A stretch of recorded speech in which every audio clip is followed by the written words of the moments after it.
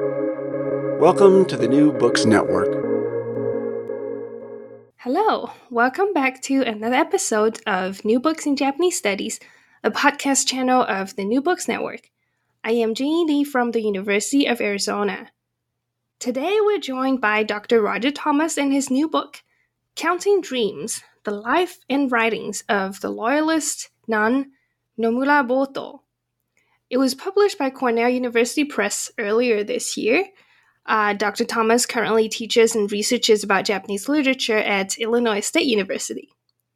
This book looks into the writings, life story, and legacy of Nomura Boto, who was a Buddhist nun, writer, poet, and activist during Japan's Bakumatsu era, which is roughly between 1850 and 1870. Through translations and analysis of her poems and diaries, Dr. Thomas illustrates the adventurous life of a complex woman during Japan's drastic changes towards modernization. So, welcome, Dr. Thomas. Thank you so much for joining us today. Well, thank you for having me. You've written a lot about early modern Japanese poetry. So, what do you research about right now, and why does it interest you? Well, ever since my dissertation, a long time ago, which was on early modern poetry, that has been the focus of my research. Most recently, I've shifted a little bit toward philology, the nexus between philology and poetry, poetics especially, and also kotodama thought. I've done some work on that as well. Interesting. Do you remember what first interested you to get into studies of Japanese poetry? Well, I'd have to credit my dissertation director. I had taken several courses from her before in graduate school, and I recall especially one seminar where we talked about some early modern poets, and I discovered poets like Akemi and Kotomichi, and I found them very fascinating because I had never associated the early modern period with waka poetry. You hear waka poetry and you think Heian period, And so it was an exciting discovery for me, and I went from there to look into poetics and sort of found my niche there, I guess. Nice. And the protagonist of our book today is Nomura Boto, a nun who lived in the first half of the 19th century around the Fukuoka area. What led you to this project? Well, again, one of the poets that I focused on, and that Okuma Kotomichi, who was also a native of Fukuoka, and who was Boto's teacher, and I approached her through him, basically. Much of a chapter of my 2008 book is dedicated to Kotomichi and his poetry, and I had studied his poetry and written and published about it quite fairly extensively, and so I knew of her through him, and that's how I became acquainted with her. I approached her through her poetry, which is different from how most people approach her. They approach her through her political activism, and I kind of went the other route. But I think that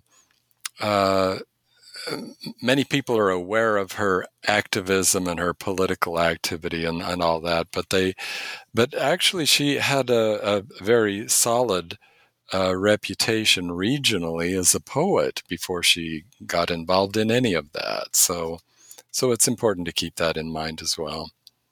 Yes, that's a very interesting aspect in the book that we will return to later.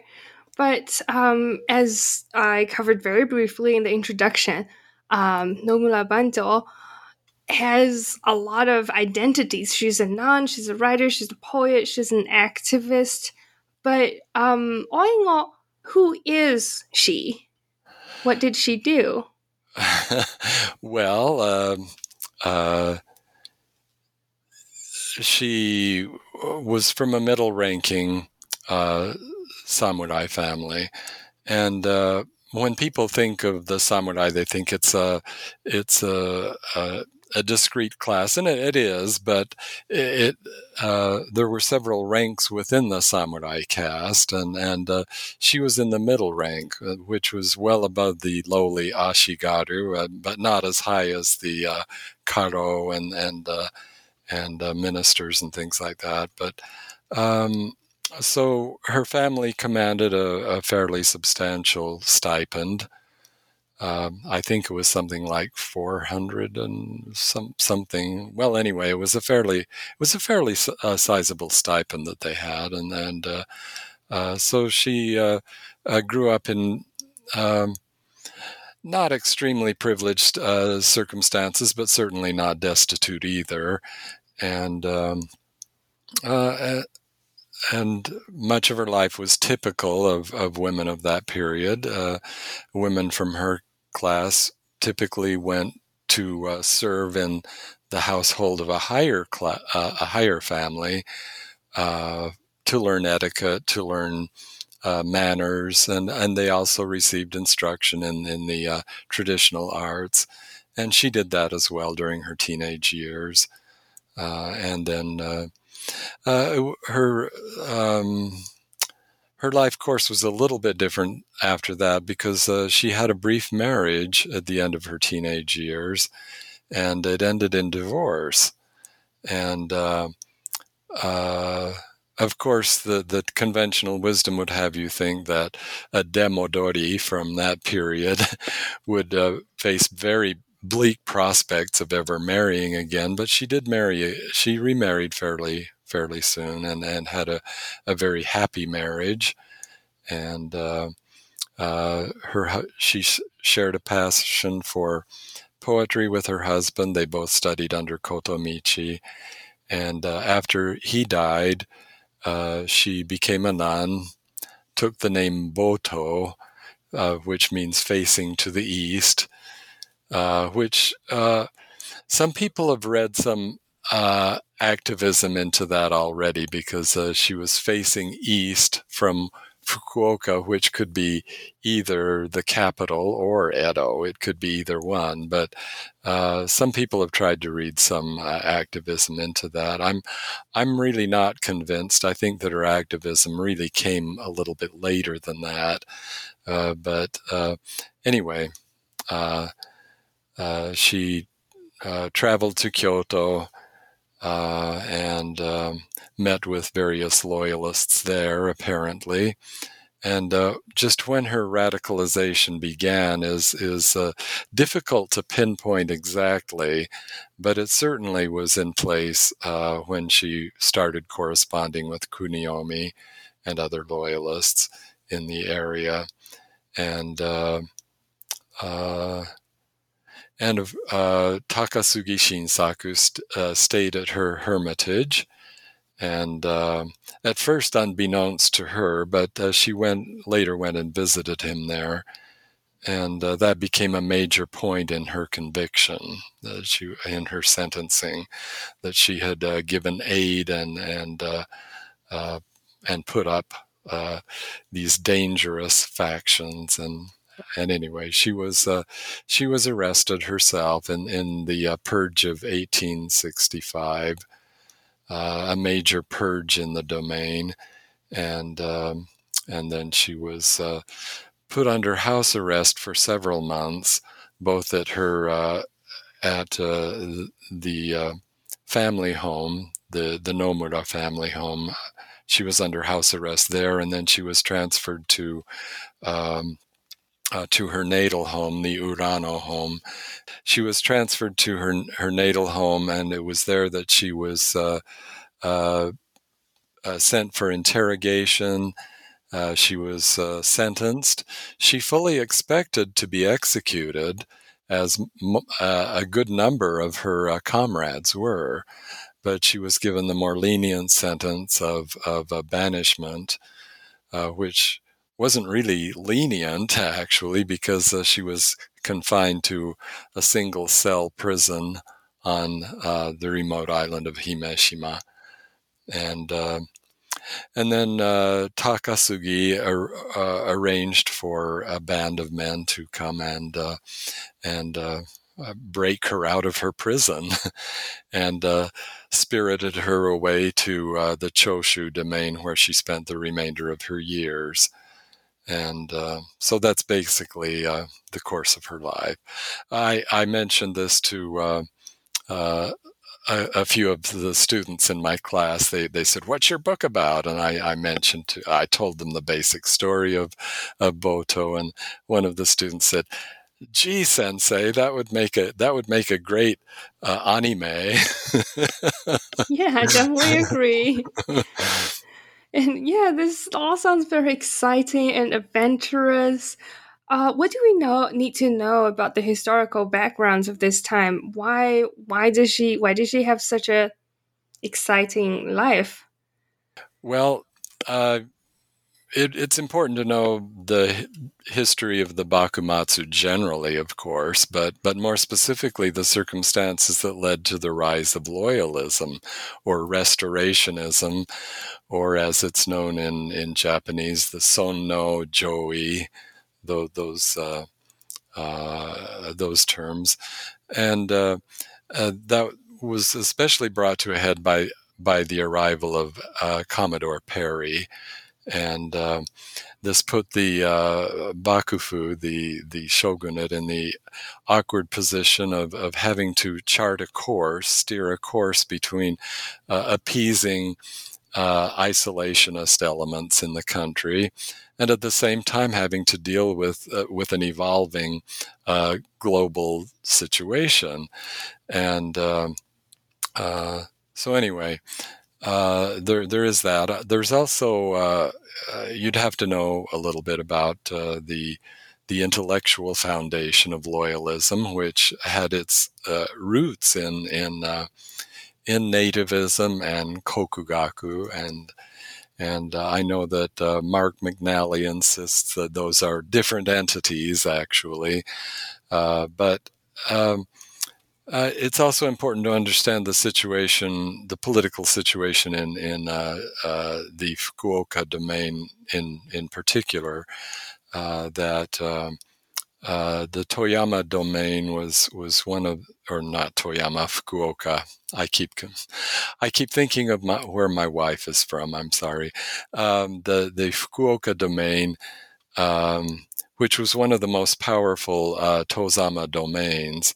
And of course, a lot of the Tozama domains had kind of uneasy relationships with the shogunate, but with the Fukuoka domain, it was a little bit different because they played the role of a kind of hashiwatashi, or middleman, between the shogunate and the Satsuma domain, where there really were a lot of rebellious elements, and that came about partly because of marriage politics. The Kuroda family of Fukuoka had married into the shogunal line, and also the lord of the domain at that time was actually born a Shimada, which was from Satsuma, and he was adopted into the Kuroda family and became its heir as a kind of mukoyoshi. And so that put the Fukuoka domain in a kind of interesting position, because they were able to be this middleman. But it also created difficulties for them, because they had to try to again do a balancing act between the staying on the good side of the shogunate, and also not antagonizing their Satsuma relatives. And that was Nagahiro, who was Kuroda Nagahiro, who was the domain lord at the time. He actually had a kind of ambivalent relationship with loyalism for a long time. but especially after the first Choshu expedition, the punitive expedition, he went all out against the loyalists then. And that had an ironic result that, unlike Choshu, a lot of later Meiji leaders came from the Choshu domain. But hardly any of them came from, I don't think any of them came from the Fukuoka domain. That's probably because most of them were executed. A lot of them were. And Boto was one of the survivors of the purges. And I think that's one reason that she's kind of a local hero. That's one thing, one factor maybe. Yeah, it's such a delicate situation that she was in. And just in case some of our listeners might not be familiar with the geographical location of these domains, so Fukuoka domain was kind of between the capital and the southern domains from Kyushu, where the loyalists first started to riot against the Bakufu armies. So that's something important to keep in mind. You mentioned that Nomura was a dedicated waka poet. Apparently, she gained a considerable reputation for her waka poems. So at that time, how popular was waka learning in this region, and were there any differences from waka practices before this period, say from the Han period? Because we don't often see female waka poets until the early modern period. Is that correct? Well, yes. Actually, the area, the Hakata Fukuoka area, had a long literary tradition that goes way back to the Manyoshu period, and so there had been a lot of literary activity there from early times. But there were no real distinct regional differences stylistically until you get very close to the end of the early modern period, and then you have schools of poets like Kotomichi. You see a great deal of vernacularization in their poetry, and from the beginning of the early modern period, there was this inexorable move away from court dominance of poetry. The early modern period began with almost total monopoly of the art by court poets. They insisted on maintaining certain secret practices, and they were the only teachers. They were the only ones who really got it. But more and more that was contested. It was contested, of course, by the rise of Kokugaku, and but more in the Fukuoka domain, in that area especially, by poets like Kotomichi. This vernacularization. He didn't give a hoot about the court precedent. He didn't care for the Kokugaku poets either. He really steered a maverick course, and a lot of his poetry has been called haikai-like, or it has much of the ambience of a haiku, and that's one thing that I always found especially interesting about his poetry, and so and that's part of a trend toward decentralization. Until the 19th century, there was what could be called a kadan, establishment poets, establishment poetry, and dominant schools. But there was a movement away from that, especially toward the Bakumatsu period. Nobody really cared about that anymore.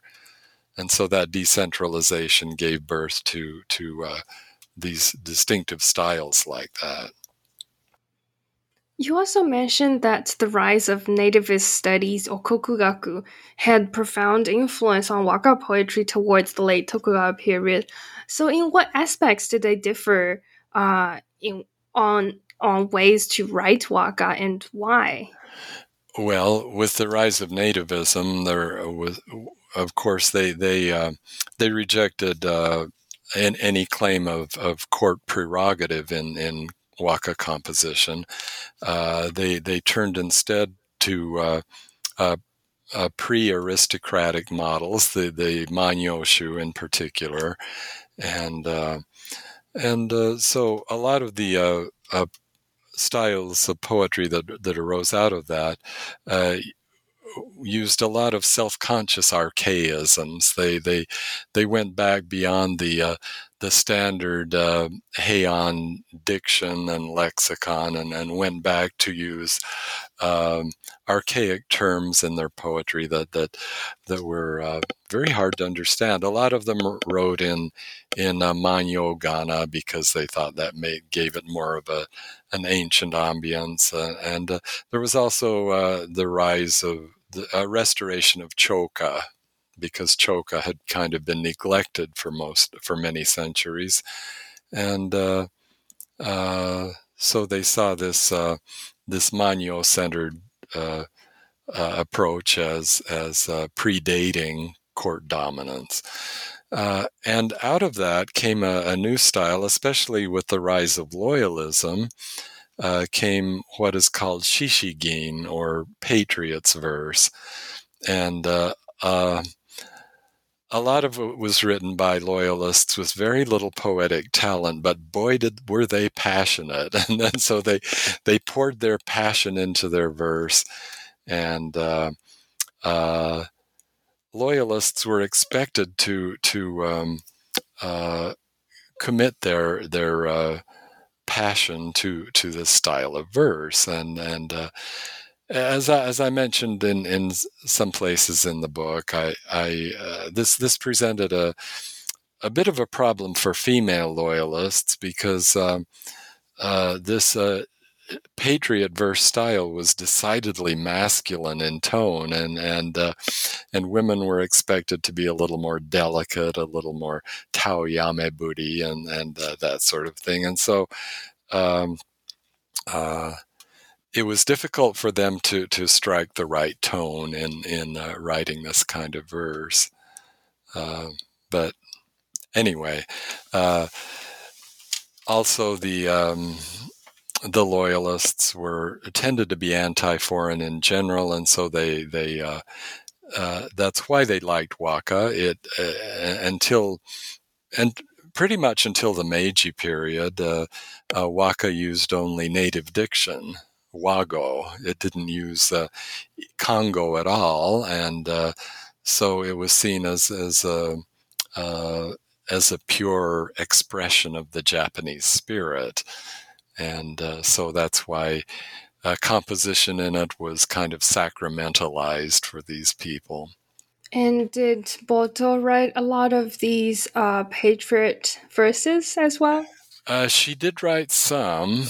I'll have to kind of paraphrase the verse. I didn't put a bookmark in it, I'm afraid. But one verse she says she wrote to a person departing to Kyoto to act as a guard. She said, "If I were one who bore armor, that is, if I were a man wearing armor, do you think I'd be one step behind you in performing this duty?" That's paraphrasing it, but that's basically the sense of the poem, and so she did write a poetry like that, and so yeah, well, maybe wait a minute, maybe I can, let me get my glasses here. Yeah. Okay, here's one.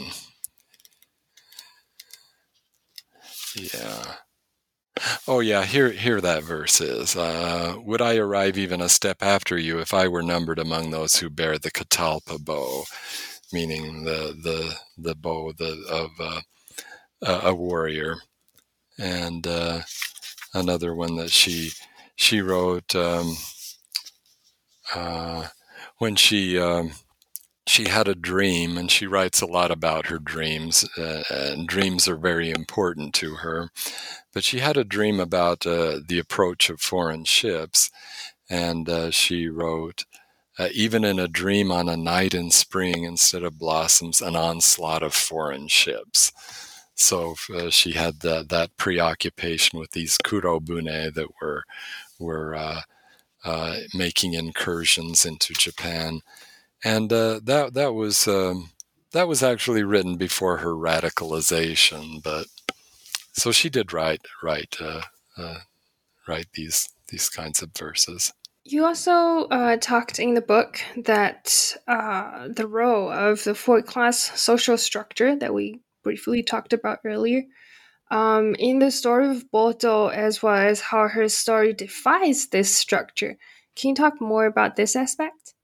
Yes. Well, I think most of us, when we first started studying Japanese history and so forth, we came across this idea of Shino Kosho, the samurai, peasant, artisan, merchant, in descending order, supposedly. And I think a lot of us came away with the idea that these were very rigid and that they were somehow written into law. And of course, there was a lot of rigidity about the way they were practiced, but it seems that it was actually more a matter of custom than of law. But it was a very rigid custom, nevertheless, and these customs started to give way, to break down toward the Bakumatsu period. We find more association between commoners and samurai in many ways. We find them attending the same schools together, the same academies together, which in an earlier generations would not have occurred. We see that Boto herself studied waka under Kotomichi, who was from the merchant class, and she was very devoted to him. And she took students, poetry students herself, from different classes. So there was this kind of fraying of this social class structure, and of course, a lot of commoners were being given the privilege of using surnames and carrying swords. There's some evidence that a few of the wealthy merchants even purchased that privilege, but they were supposed to have been given the privilege because of some meritorious deed. But anyway, and also toward the end of the period, we see commoners fighting in militias. The Shinsengumi. The Shinsengumi included numerous commoners that were recruited from among peasants and other commoner groups, and in the Choshu domain, Takasugi's Kiheitai also recruited a lot of commoners. So there was a breakdown of these social classes toward the end of the period, and Boto illustrates that in many ways. Yeah. Shinsengumi is actually the reason I got into Japanese studies, which is such a cliche. Not nearly as interesting as Boto's story. In your book, the role of gender is another very important theme, because during the time that Boto lived, there probably weren't many women like her to get this involved in publishing or taking disciples or voicing their political views. So could you maybe tell us more about this part? Well, of course, from the Manyoshu period onward, there was never a period when women didn't compose waka. They always did. But from the medieval period on, figures like Abutsuni and those figures from about her time until nearly the 19th century, even though women composed lots of waka, they weren't as visible. They were not publishing collections. They didn't have as much of a public role in waka composition, and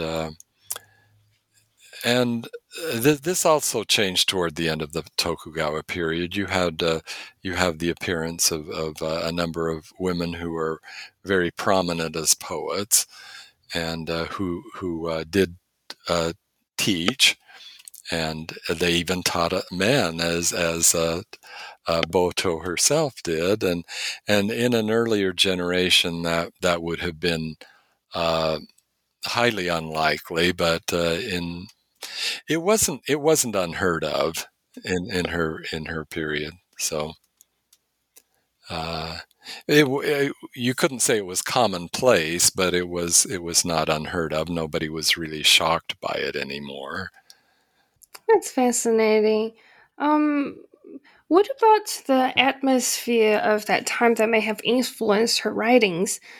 You mentioned briefly in the book, and there recently have been studies about this millenarian atmosphere, where we have these events such as the Ejanaika dance, where people got in the streets, they were chanting about the end of the world. And this was sort of an atmosphere that lasted until after even the Meiji Restoration. So, how did such an environment shape or impact both those writings?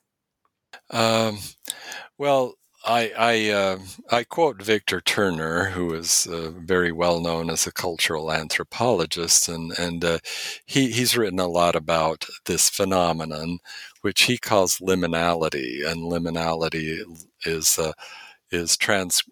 transgressing the limen, that is challenging the norms and practices of the old regime. And in this case, the old regime would have been the shogunate itself. But anyway, these times come about in a period of perceived crisis. People, there's kind of a crisis mentality that pervades society, and a certain element of society wants to reclaim, go back to some primal state of purity. And you certainly see that in a lot of it was given a kind of intellectual foundation by much Kokugaku writing, but Turner also says that people in this state tend to utilize liminoid genres, such literary genres, and for Boto, I think that waka was that kind of liminoid genre, that she combined a historical time with mythical time, and especially in her case, I think you could say oniric time, that is dream time, because she placed so much emphasis on dreams, and the opening lines of her diary, The Counting Dreams, it resonates throughout the entire diary, and you can sense that she felt this impending change, huge structural changes that were imminent, and that affected her writing, especially during her incarceration and her remaining years in Choshu. You see it especially there. She her last collection of poetry, the Boshu Diary, it's very millennialist in tone. It's as if she expected a whole new world to open up with the fall of the shogunate. So she was very active in participating in these political events, and she also, as you mentioned earlier, actively voiced her opinions about these events. How did she write about it? And do you see any transformations in her writing throughout time? Well, yes, there are definitely transformations. I think her writing could be put into three periods. Her earliest period, when she began her tutelage under Kotomichi, until Kotomichi's departure to Kyoto and her husband's death.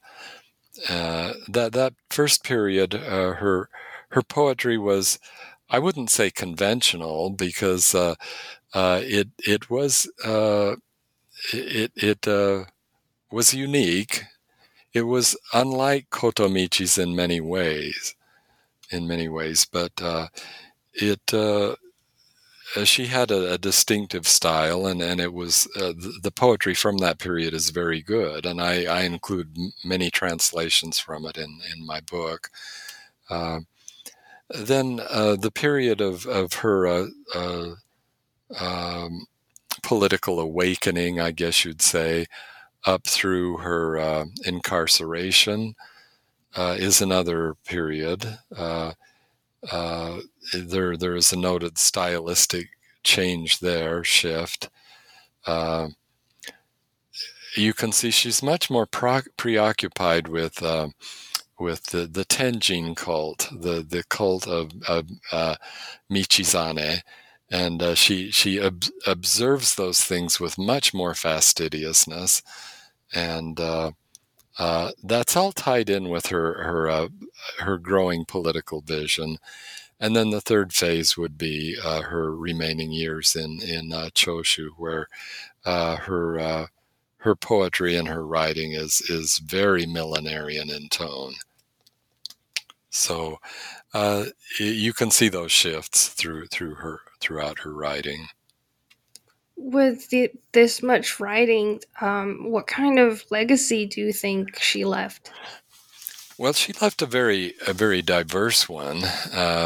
Actually, a lot of Bakumatsu figures have been treated in historical fiction, film, plays, and a lot of them have Yoshida Shoin, for example, Saigo Takamori, all of those figures, they've been repeatedly portrayed, and their portrayal has changed with each age to suit different audiences, tastes, and demands, and worldviews. And in that sense, Boto is no different, I think, but in at least one respect, she is very different, and that is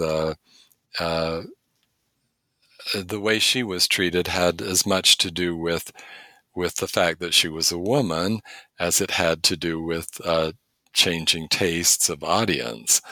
And I think that you can see that in a number of instances. For example, just a few years after her death, there was an account of her life, a brief account, just a few paragraphs. Kinsei Seigi Jinmei Zoden, illustrated biographies of Latter-day Champions of Justice, that came out in 1874.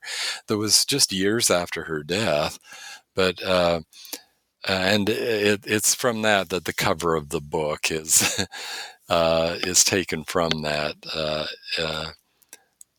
But anyway, it's interesting that in that account she's identified as the wife of Sadatsura, her husband, and as the grandmother of Habuku, her grandson. So as if she could only derive her identity from the men in her life.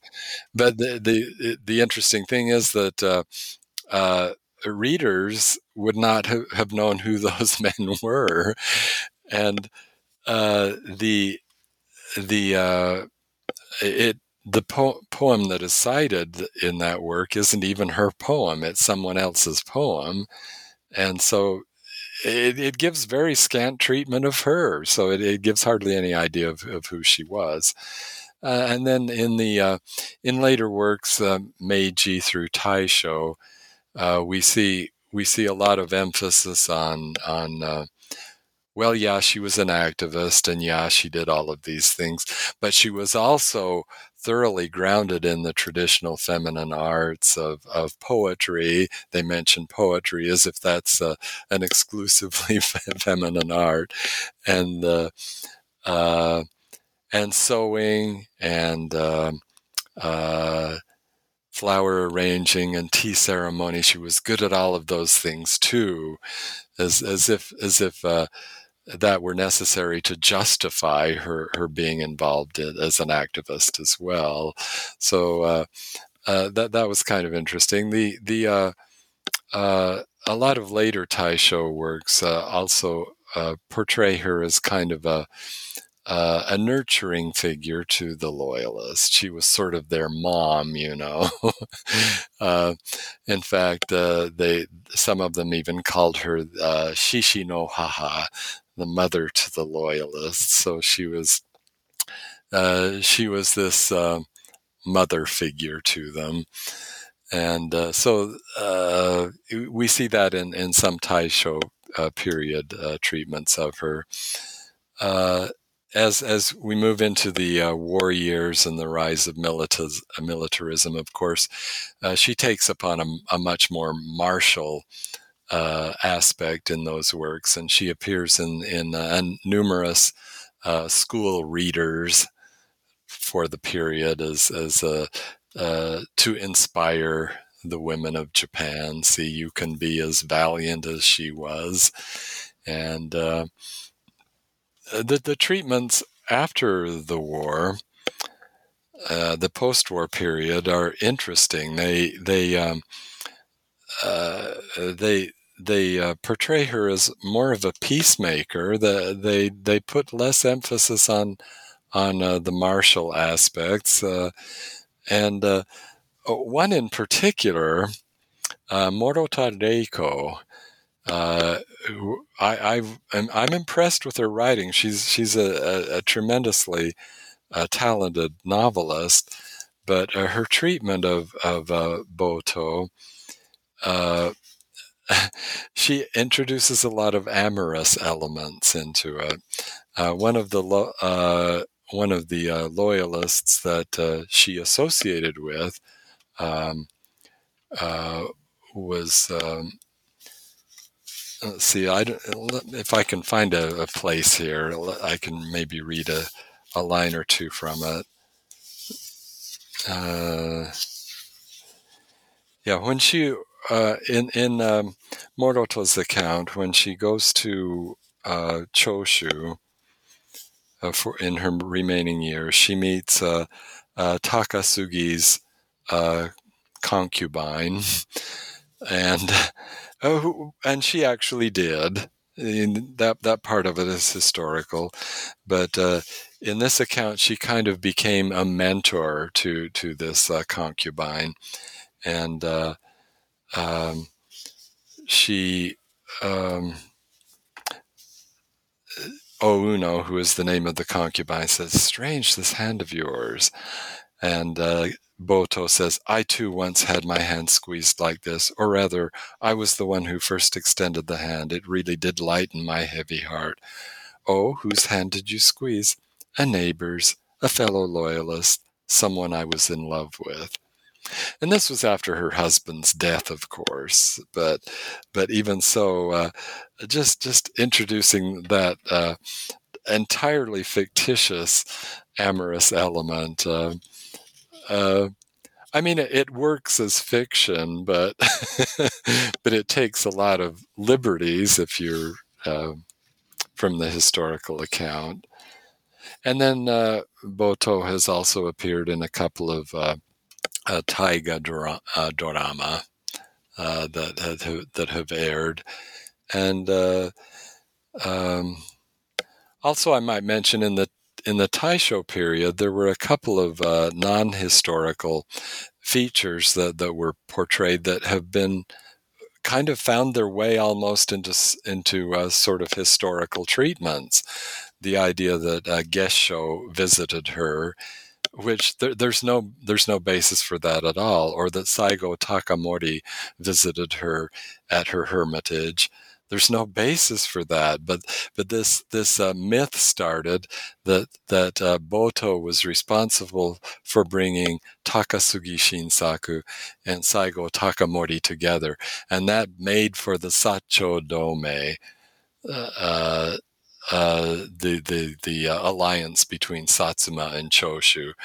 And of course, that's entirely fictitious, but there seem to be some people who seriously believe that happened because of these works of fiction. So anyway, she's had a very diverse legacy.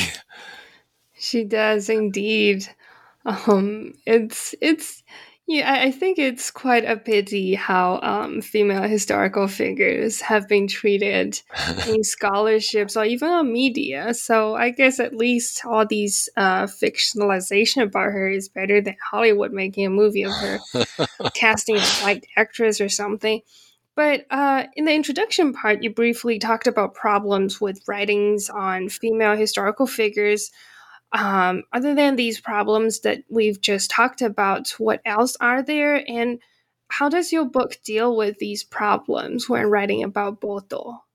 Well, actually, I'm not confident that I will satisfy every reader in this respect, but the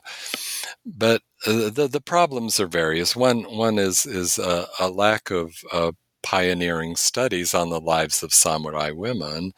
Now, there have been some very good studies in English on women of the Bakumatsu. There's Anne Walthal's work on, and also Laura Nenzi, her work on Kurosawa Tokiko.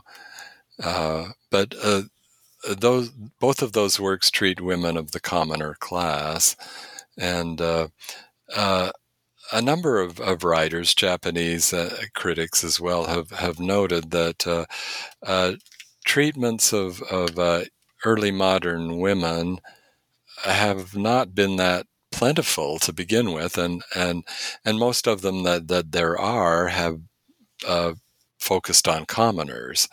And here I was treating a woman of the samurai class, so that brought in a whole different dimension.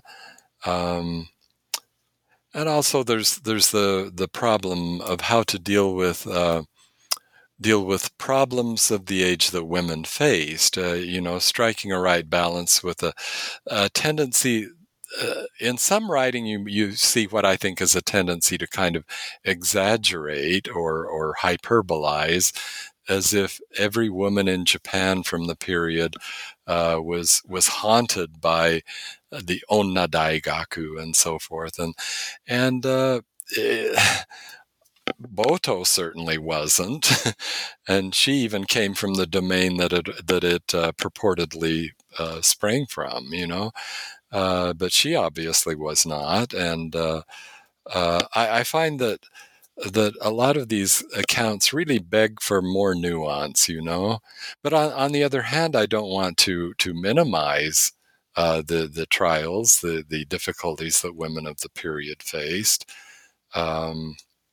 It was a very oppressive regime, and it wasn't.